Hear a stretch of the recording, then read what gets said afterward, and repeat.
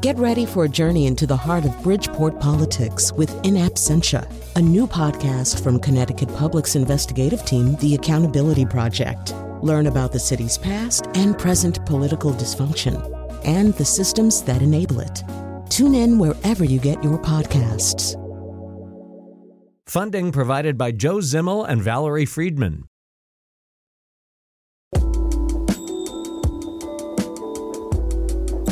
All right, welcome to the Nose, the last Nose of the year. We actually thought, I think last year we did sort of just a whole review of the year and had like as many people, as close to everybody here as we could, but we can't do that this year, partly because Carolyn Payne takes up so much room now.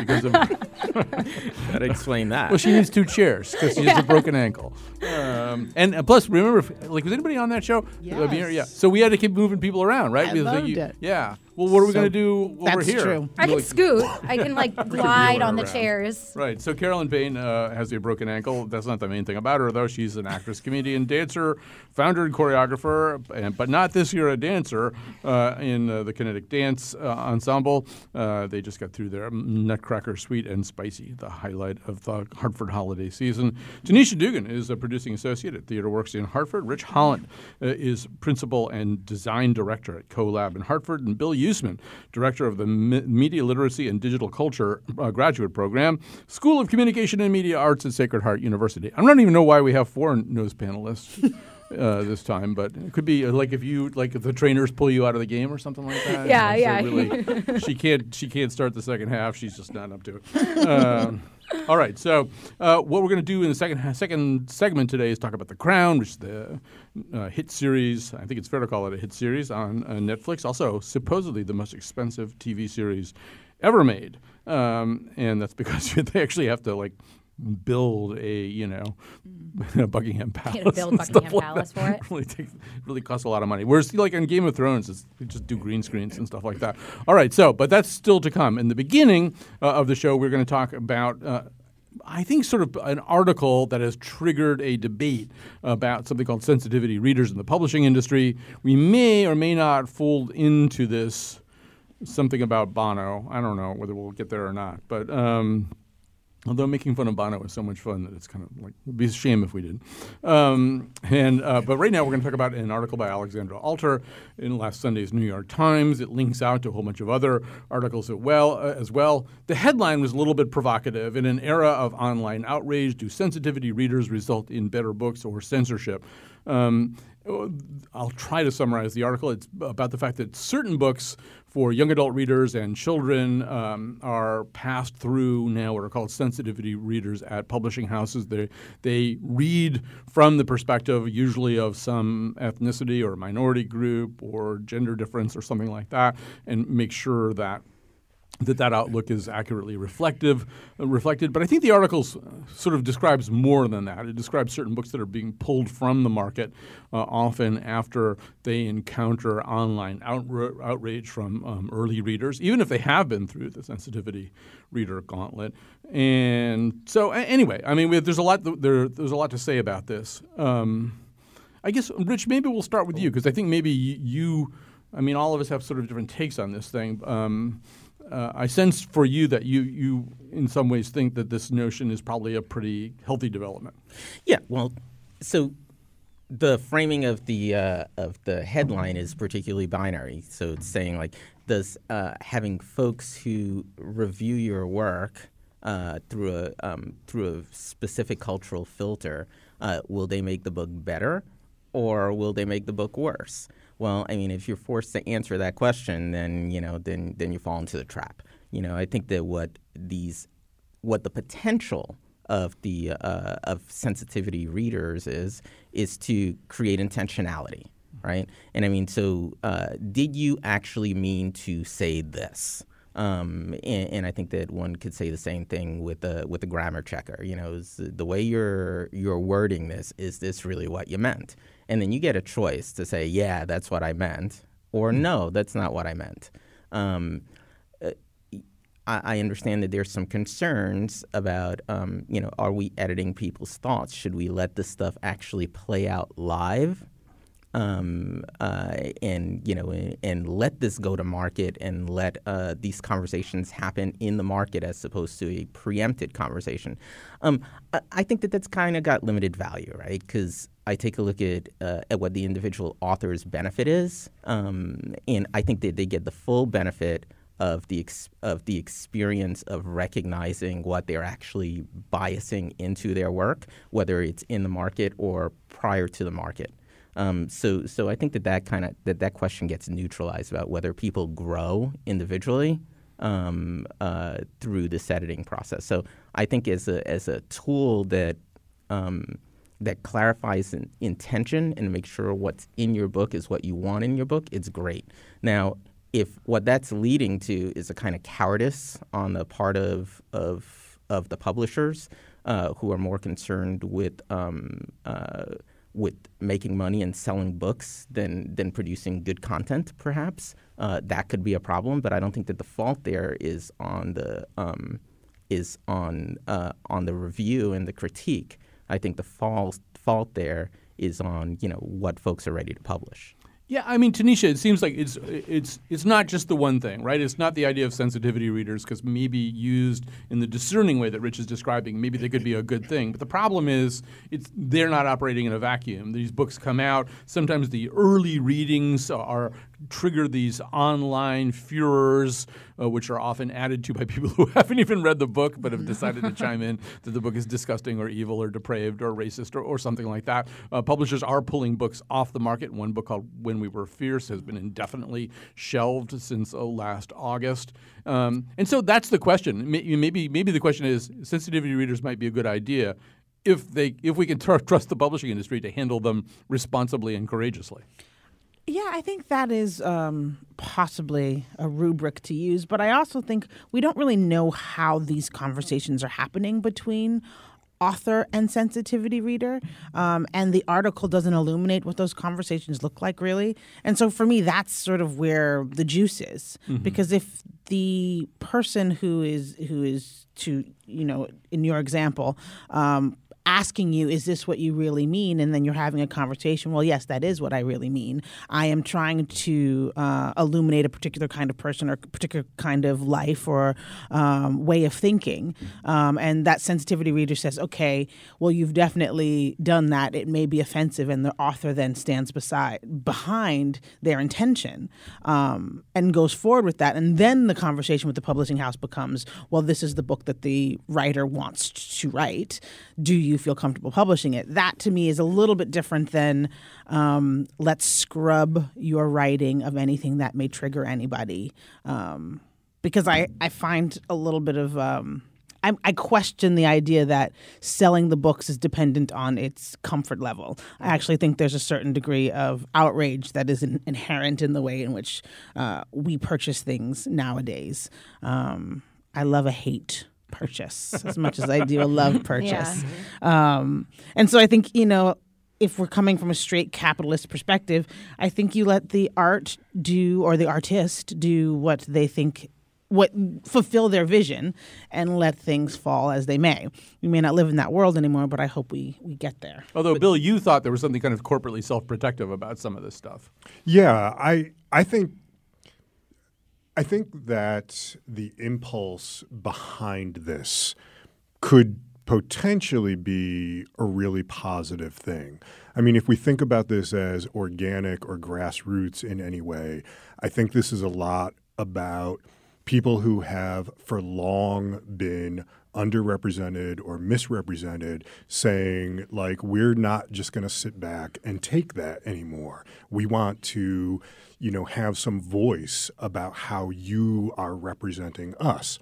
But I'm not sure that it is how organic it really is, or if it's kind of a public relations move by the public relations industries, the publishing industries, as a response to what they're worried about in terms of online outrage. We're going to try to stop the online outrage before it begins because we're concerned about our public image and selling our books, rather than because we're really concerned about how people are being represented. And even worse and maybe more cynical, as I looked at the photos in that article, it also feels like a depository for diversity hiring, where you put all of the people of color that you want to have at your publishing house and you put them in these jobs where they are then speaking for the people, which is right. Which and is I an think, issue right there. I think that's absolutely correct. And in one of the articles that we read, they even talked about, well, this is opening up more, jobs for diverse people in the publishing industry. But my response to that is, how about actually publishing their books? If you want or making them really, really legit editors. Right. So Carolyn, one of the things described in that New York Times article was an author named Laura Moriarty. I think her book is called American Heart. It's a book about prejudice and more than prejudice, persecution of Muslims, and about a white protagonist who decides to do something about it. This is, once again, a young adult novel. She actually did everything right. She consulted with Muslim people as she was writing the book. Then her publisher had 2 sensitivity readers read the book from a Muslim perspective. Then the book was reviewed in Kirkus by a Muslim American female critic and given a star, the coveted star, and a very positive review. And then there was one of these online outrage storms that even has caused Kirkus to remove its star, rewrite its review. And it's one of these things, I mean, I don't know. I since you're a comedian, among other things, I connected to a little bit of like Seinfeld and Chris Rock refusing to perform on college campuses anymore. It's like, you can't win this game. Yeah, I think for me, this article, because one of the things that I struggle with as a comedian is being willing to just kind of like push that envelope and like say things that might like put people on edge, just because sometimes that push is like part of that dialogue in comedy, and finding things that that are uncomfortable, like living in that space. And the online outrage is with everything. I feel like everything online leads to outrage. There is no road on the internet that leads to a happy ending. And in some ways, I think that it's a marketing ploy, because you read these things and you hate buy, you hate watch, because you've read so many bad things about it, and you're just going into it wanting to just see this like lowest common denominator, like scum of existence piece of literature or a TV show or a movie, and then you end up judging it for yourself, and you see what they're saying, but you're like, wow, that did not warrant that at all. One of the things I binge watched this week was that movie on Netflix with Will Smith. This is embarrassing. I can't even remember the title. Bright. Thank you. I wanted to say Blaze, but I knew that wasn't it. And everyone's loving that. Like, it's getting these amazing reviews, and it was an example of something that I watched thinking it was going to be great, because there wasn't, all this like online rage about it. And honestly, if I was somebody who sat around and went online, I'd have some online rage about that. So it just goes to show that everyone is going to be entitled to an opinion. And I just think that this trying to be sensitive is, yes, there is an important way to go about this, and to not put out inflammatory things into a world that is filled with this, underlying flame and rage. But I think at the same time, we do need sometimes a little bit more provocation. I am not against the flames. Yeah. So I think, to me, if we're using, so it gets back to this idea of authenticity for me, right? If we're using brand politics, political correctness, or political sensitivity as a means of brand insurance, then what are we really doing? That's nothing. That's just right. that's inauthentic. That's that's closeted every kind of ism that I can imagine. Because you're not actually really getting into the weeds of what the issues are at all. You're doing everything you can to avoid criticism, and that to me is the beginning of the death of culture. Though that might be a bit hyperbolic. But I still get back to this idea of let's have these conversations and let's really start to know. Because, and I guess in a way this is where Bono comes into this. Well done. Well circled, sir. The thing that kind of bugs I'm the host, and I couldn't figure out how to do that. So. the thing that bugs me more than this idea of I had this idea reviewed and I stand behind it, is putting things out into the universe that you actually mean to put out into the universe. And when you're met with criticism, you step into the like, oh, golly gee, I didn't really mean that. Who, me? I'm Bono. And we should explain what Yeah. Bono has to do with this is that in an interview, in a much larger context, he said that girly music, as he put it, was beginning to dominate rock and roll, and took some heat about that. Yeah, and I think he should take some heat about that. And I don't think that he should be taking, Al Franken heat about it. And I don't think that he should be taking, certainly not Weinstein heat about it. But until you step up and say, like, yeah, that was a bad call, you kind of earn the heat until you take it off yourself. I like the taxonomy of heat. That's terrific. Well, so I want to talk to everybody about this, but Bill, I'll start over here with you. I mean, one of the other questions that comes up here is to what degree can somebody outside a culture write about that culture? It's one of the ways in which the need for sensitivity readers. And by the way, I agree with Rich that they should probably call it something else. It just sounds so 2017. Girly? Yeah, well, I don't know. See, I'm not going to Bono. I will not Bono. I will not Bono.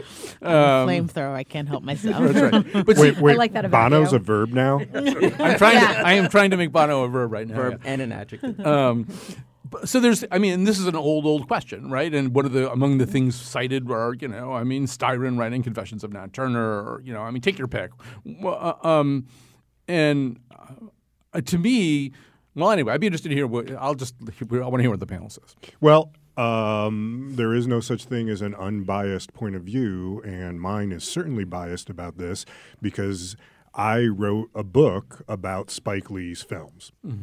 And I am not a man of color. So if we took this to its logical extension, should I not have been able to write that book? I'm sure. But I did totally assume you were a black man, having not met you and just read the emails and saw the book. He's got brother all over him. Yeah, let's talk about that offline. Offline? Well, in some ways, yeah. So, I stand by what I wrote, but I'm sure there were some blind spots in it. And in some ways, I might have welcomed a sensitivity reader while I was doing that work.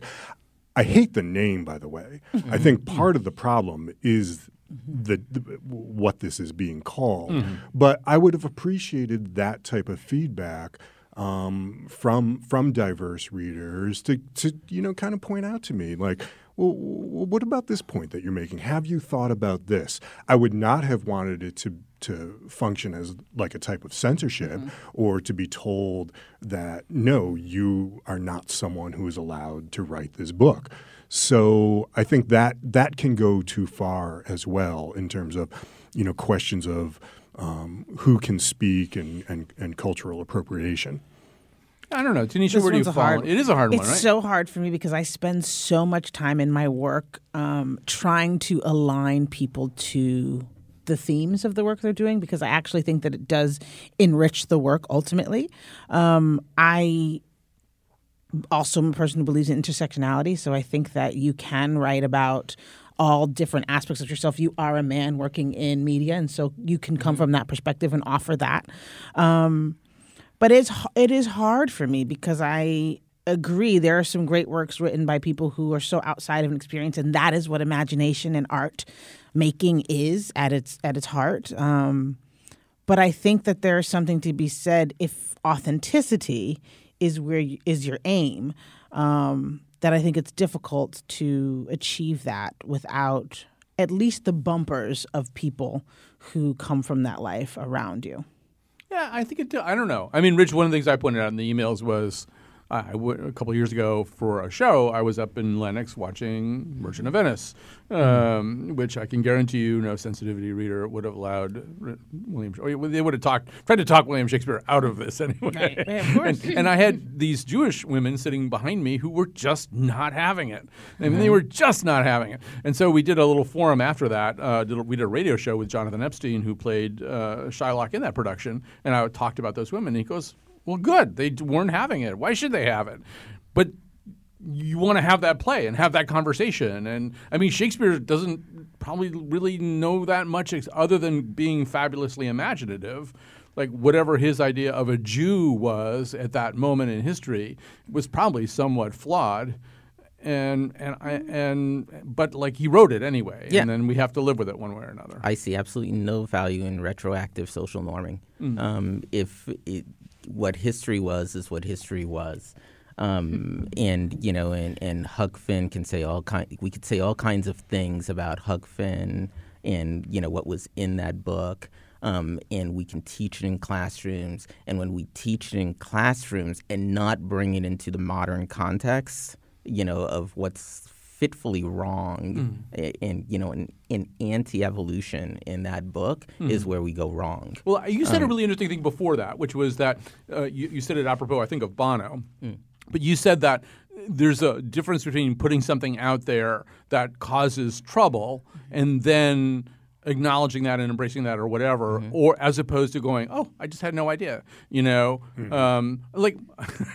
So to me, like the most objectionable work of popular culture in American history is probably maybe the most popular work of popular culture in American history. It's Gone with the Wind. Oh, God, yes. Yeah, but that's exactly what I was just going to reference. Right. That, but Margaret Mitchell never said she wasn't a racist. She kind of enjoyed being a racist. But she wasn't asked to either. Right. I was going to cite that as an example. Like, imagine if Gone with the Wind had to go through sensitivity readers or sensitivity viewers come the film. Well, I would say the world would be a think, better place without Gone actually, with the Wind in it. If I may add, I think that Gone with the Wind probably did go through sensitivity readers, and that's exactly where it ended up. Yeah. I think that the stuff that was going on there was a hell of a lot worse than what's in Gone with the Wind right now, well, frankly. From book to movie, there was definitely some sensitivity reading because the studios just wouldn't let some of that stuff stand. But it's still a pretty, you know. Like, but that's the problem with it, though, right? That it covers up and it whitewashes, and I use that phrase literally. I mean, I think that is the problem with it, that it doesn't reveal the horror. Right. That this is all just so wonderful and everyone's just so happy with all of this. Right, and that came from probably a sensitivity reader situation. Apparently. I think that's why I think sometimes you're better off having that flame, like poking that and getting that out there and documenting a perspective so that it's out in the open to talk about more. Does it matter if that provocation is intentional or not, though? Well, and Gone with the Wind is a great example too, because there are all kinds of, as Donald Trump would say, very nice people. But I really mean with very really nice people. great clothes. I'm sorry. No, but like very nice people who like Gone with the Wind. I mentioned in my email I was interviewing Bernie Sanders' wife during the campaign, and it was either her favorite book or her favorite movie. I can't remember. It was movie. Okay, and I was like, what? So I turned that movie on. It was probably in the middle or towards the end. And I've actually never seen it through because all I saw was this black woman turning to camera and saying, I don't know nothing about birthing no babies. And I was like, get this away from me. That's Academy Award winner. Right. I just can't hang in with Well, that we could kind go of back to nonsense. Birth of a Nation, right, as a celebration of the KKK. But people know what that is. Like everybody knows what that is. I mean, Griffith may be a great filmmaker. We can all say about that, but everybody knows what that is. I think Gone with the Wind is much more stealth racism and stealth celebration of slavery. It makes slavery look like this rather charming institution. No, I remember in high school, because I'm that old, like a bunch of white girls in my classes reading Gone with the Wind and absolutely falling in love with it as a romance novel. Right, which it works very well as, but it's still anyway. We have to. You have the last word. And I was just going to say they were in their mind. They're embracing the romance and deleting all of the context that it's set in, and I mean there's something to that. That is a whole other problem. Framing is important. That's a question I'm curious if they're actually deleting. Right. Well, we have to go. We have to move on to the Crown, where we will have, I think, a similarly divided. I tell you, we could have just published the emails that led up to this show and not done the show. The emails were so interesting, but we didn't. We're doing the show, so the Crown is next. Watch what you say. Watch how you say it. Talk about me, better watch what you say. All right, we are back with the nose here in studio. It's a cast of thousands. Well, it's a cast of four. Anyway, it's Bill Usman. I'm not going to say everybody's titles right now. I'll be here all day. Bill Usman, Tanisha Dugan, Rich Holland, and Carolyn Payne are all with me. We've been watching The Nose. We've been watching The Crown. The Crown and The Nose sounds like kind of a cozy little pub somewhere. Yes. Yeah, I drink there. Watching The Nose would be fun. Right, watching The Nose would be good, yeah. So Claire Foy is watching The Nose right now. We're watching The Crown, in which Claire Foy plays Queen Elizabeth II. It's been on for 2 seasons. It is the most expensive TV show ever made. It's a lot of other things as well. And it is sort of a bullet train racing through history across the British landscape and the landscape of the world through the eyes of a very unusual group of people who have a very different perspective from the rest of us, the royal family of England. So first of all, let's begin with a clip from the series. I think we are going to hear a clip from one of the episodes of the second season in which a peer, a lord, winds up calling out Queen Elizabeth for the fact that she, even by the standards of that time, which was 1957, I can't remember what year it is in the series, she is not at all in the least bit woke. Is my voice all right? You can understand me? Yes. Not too strangled? Not too much pain in the neck? No. Good. So, what is it that you'd have me change? It's not so much what I'd have you change, just an acknowledgement that it has changed. What? Everything. And to prepare yourself for the fact we now live in a time where people like me can say exactly what they think. Yes. In any way they want. Yes. And remind me, why is that, exactly? Because the age of deference is over. And what is left without deference? Anarchy? Equality. How can it be equality when I cannot return the fire? You can. But I struggle to think of a moment in history where it has worked to a monarch's advantage to return fire on their own people. But you have managed to think of how this monarch might use something to her advantage. I have. And that same monarch is sitting before, forgive me, a failed politician and an unrecognized journalist, and taking his advice on how to do her job. The situation is as baffling to me as it is to you, Your Majesty. All right, that is from the second season of The Crown. So, Rich, I know you have some problems with this series. But you've got a lot of problems with this series. But some of those problems, I think, are almost summed up in that clip a little bit. Mm-hmm. Talk about that. So we may have to request extra time from here and now. All right. So to me, the biggest problem that I have with this series is personal. It's about a matter of perspective.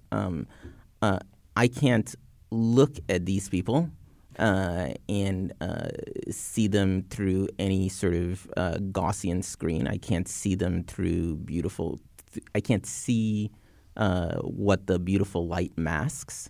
I see people who are brutal killers in an intense chess game of managing power, and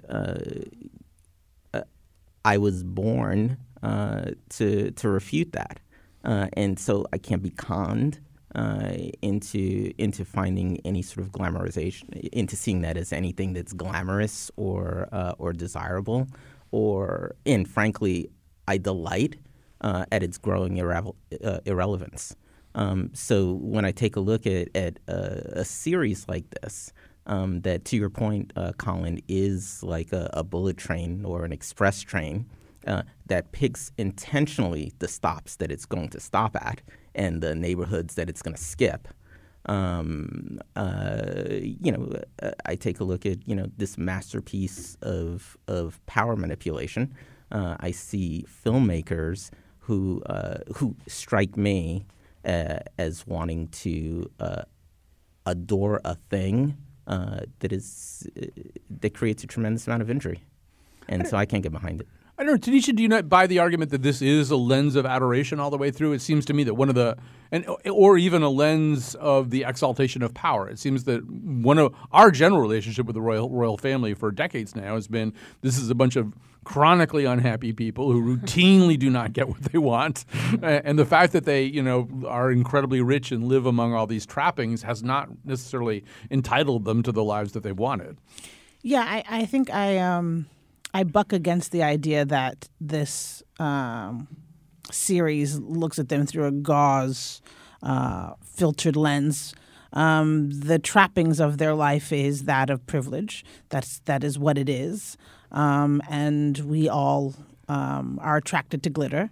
But I think what I like about the show is that, as I said in the emails, criminality exists across all castes, and I don't think that I am that my appreciation for the work or the show negates that fact, which is that I can see that they are bad people, but I also can see the humanness about that, and that's the thing that I'm interested in investigating, and that's the thing that I appreciate about what the show investigates. That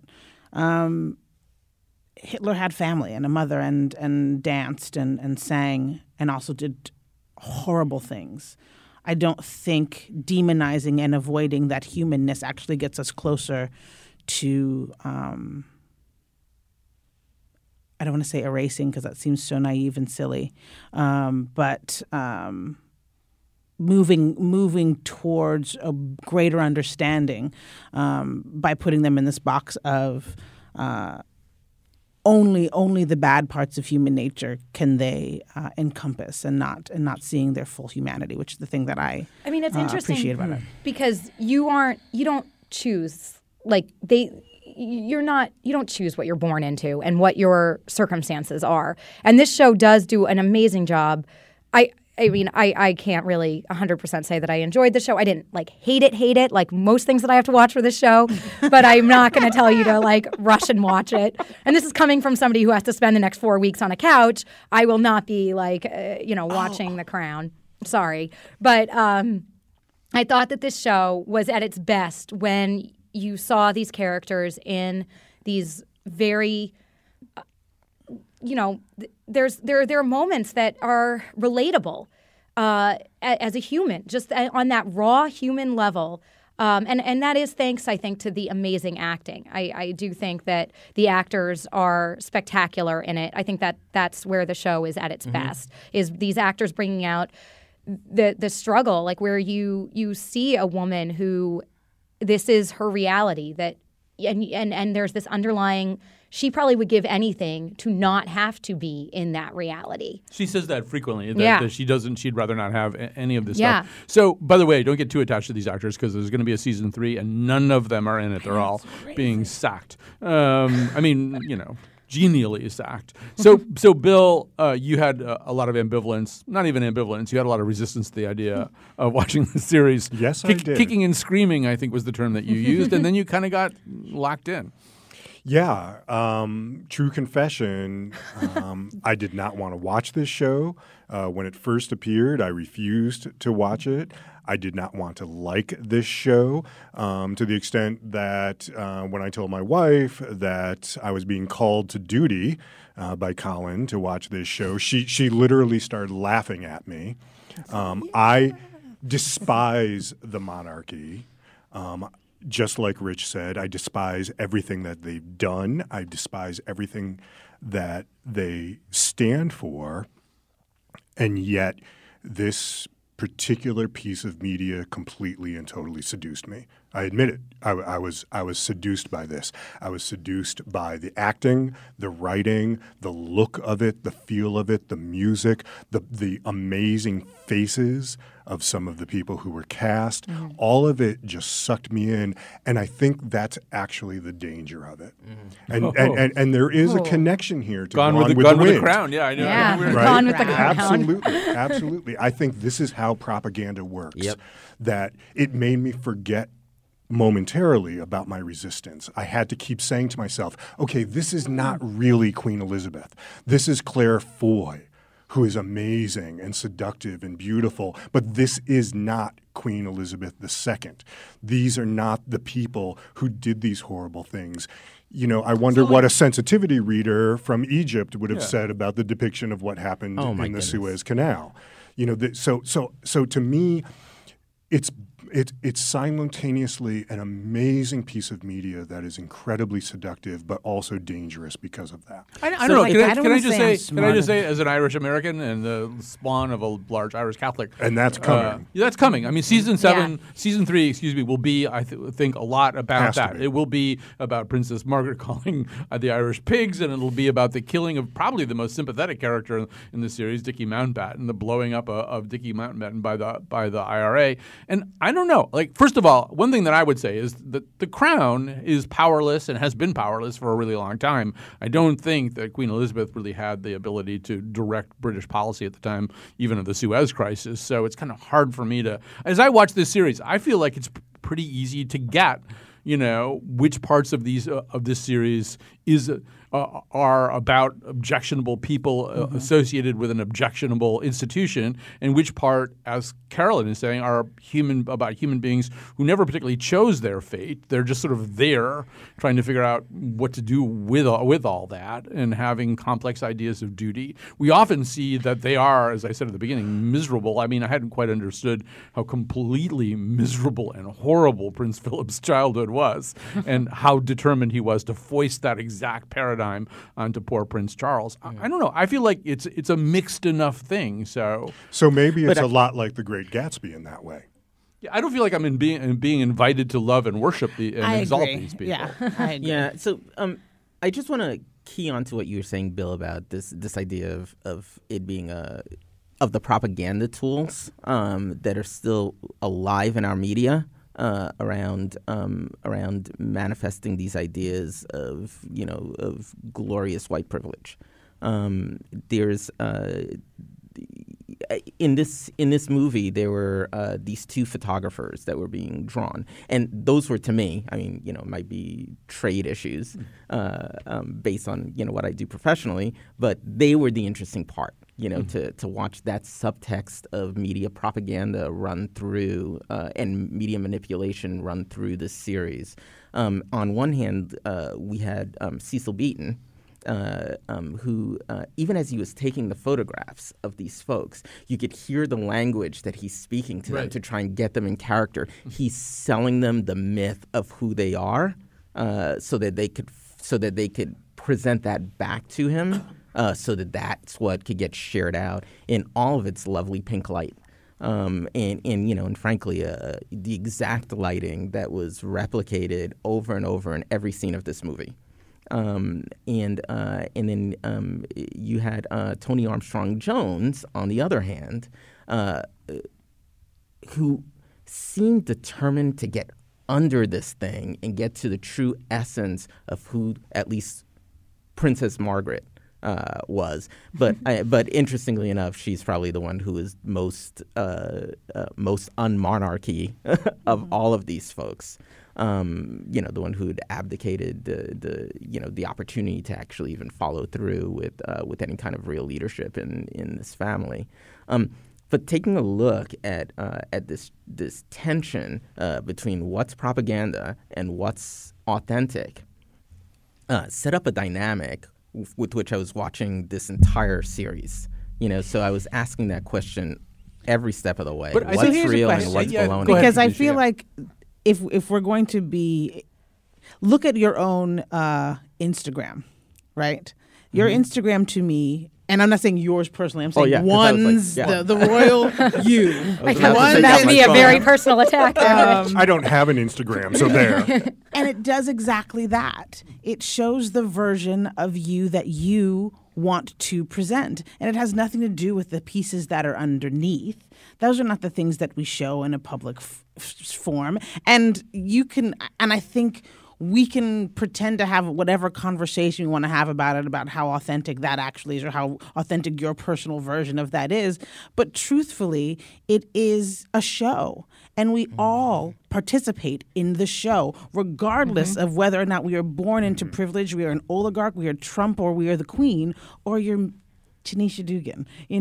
We participate in the show of life because that is the way in which the life is built. And in season 1, this is what Churchill hates so much about that portrait that was painted of him, right? That it shows him as he actually is, an aging, weak, frail man, which was, I think, a great metaphor for the fears of the British Empire themselves, seeing themselves as weak and aging and past their prime. And we're going to have to wrap this up, and it's too bad. I could talk about this for an hour. I do want to say, I think one of the reasons I wanted to talk about this series is that even in England right now, this series is seen as poking a stick in exactly the way that people are talking about right now. It's some of the most cherished myths. So Philip is portrayed as much more of an adulterer, and at times, maybe even in the case of the Profumo scandal, a real bounder and toxic kind of person. He's my favorite, actually, in the show. He is just so awful that I really enjoyed. He captivated me the most. And even though the fascist leanings of Edward VIII are just a matter of historical record, this series goes further, and in a way that has been very discomforting to the British public. And then at a certain point, even though I think they get everything wrong about it, I think the filmmakers say, and don't you Americans sit there and look at all this and happily watch our myths explode, because we're going to show you the Kennedys, and we're going to, in a very awkward way, strip off some of that myth too, because you guys are every bit as bad as we are about believing your own propaganda. Anyway, we have to stop. So I'm sorry for having the last word, but I was feeling passionate. All right, we're going to come back and we're going to do some recommendations.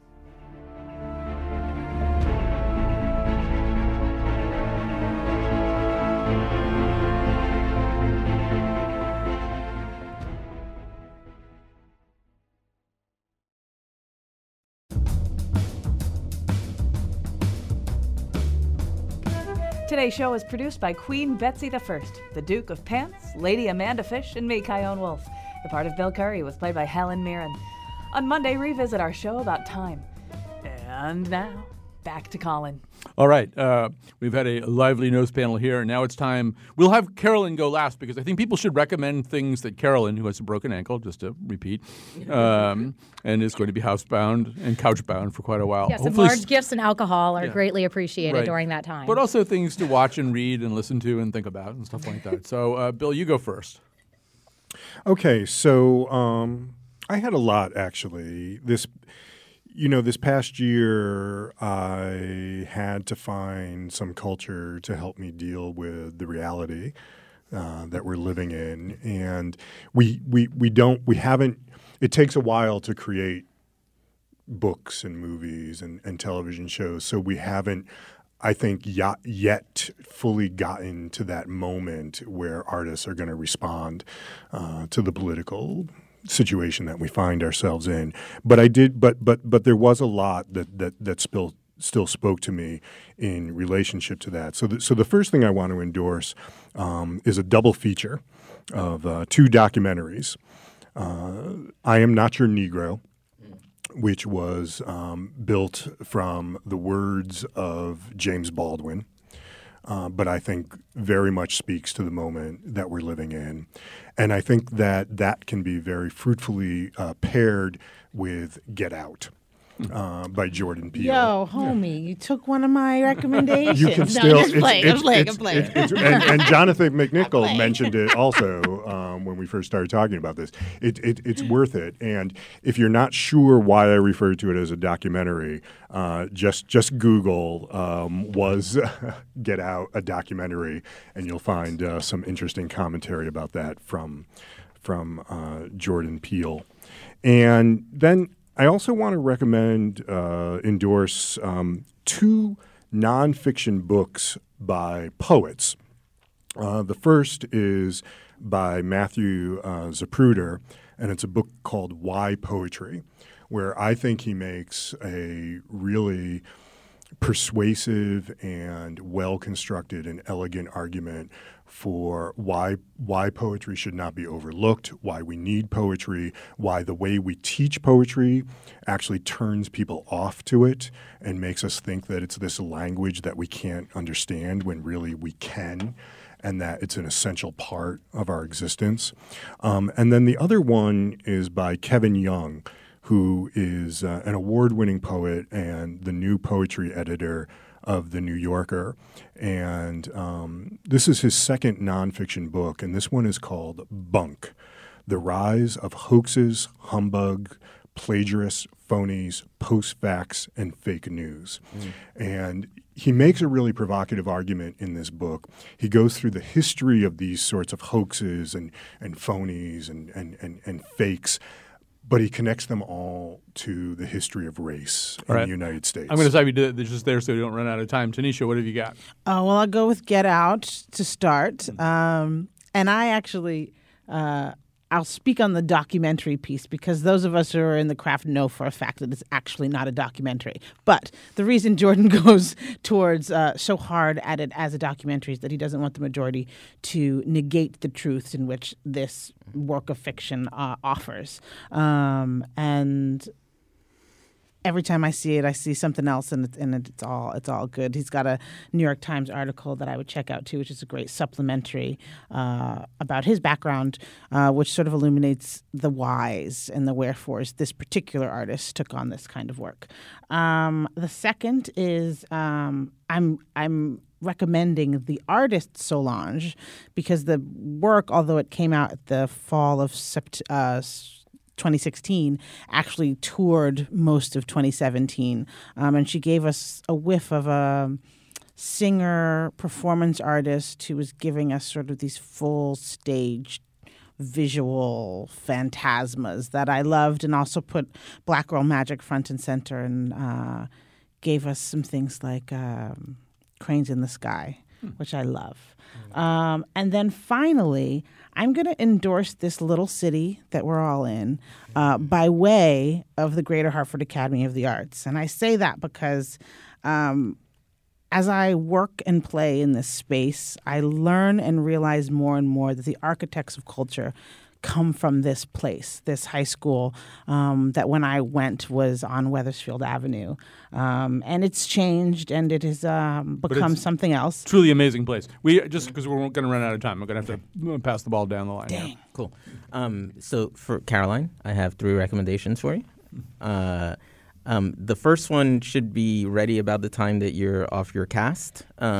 I want to recommend everybody jump on social media and connect with No Good Market. That's no as in yes, I know that. Good Market. You get the opportunity to go to food trucks and to a happening once a month in nice weather where people are actually being real and being in community and showing care and love for each other. And it's over in Parkville on Bartholomew Street. Exactly.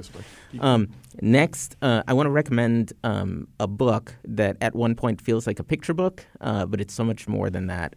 It's a fashion designer's book called China Chic. It's Vivienne Tam's book, and I've admired her forever. And she takes on the challenges of a culture that has so much been sort of eroticized and fetishized, and combats that by doing deep research into from where she came. And so every little bit of the culture that she puts into her work has been explored over centuries and centuries of history. Do the last one really quick. Last one 2 minutes left in the whole show. Okay, cool. Last one really quick will be go get this children's book, and I read it every time I get muddled. It's Bob Dylan's Forever Young. It's illustrated by Paul Younger. It's Dylan lyrics set to beautiful illustrations. It slows down the song, and boy, it wakes up your activism and your optimism. That's great. Carolyn, do you have any recommendations? Yes, I do. Okay. There's a show called Hot Date. It's on Pop Network. It is a sketch comedy show. Emily Axford, she's a Chicago-based comedian. She and her husband co-wrote it, co-star in it. It is brilliant. They play this cast of characters. It is really well done comedy that is great for the dark days of winter. And my other recommendation is a rare moment of non-snarky philosophy from me, as somebody who is used to moving and being constantly on the go. And this year has been a rough year for a lot of people. And this reminded me, this injury and everything this year has just been like one of those things to just keep swimming. I love sharks. And, sharks, if they don't swim, most breeds of sharks, if they don't move, they die. And like when this first happened to me, that's how I was feeling. I just felt so stifled. But I realized that this whole year has been a rough year for a lot of people. We're about to enter 2018. We've all just kept moving. And that's what I think is my endorsement for 2018. Keep moving, keep doing things, and we'll all get through this. All right. I think I'm going to, you can start playing the music if you want, Wolfie. I will quickly endorse, there's a moment in The Queen where Harold Macmillan finds himself being insulted by a comedy group. It's Beyond the Fringe, which was Monty Python before there was Monty Python. You might want to discover Beyond the Fringe. You can find some of their stuff on YouTube. Also, Lois Smith, what a great actress. She's the nun in Lady Bird, but she's in a film called Marjorie Prime, which I don't have time to describe here, but it's on Amazon. You can watch it, and we might talk about it at a future show.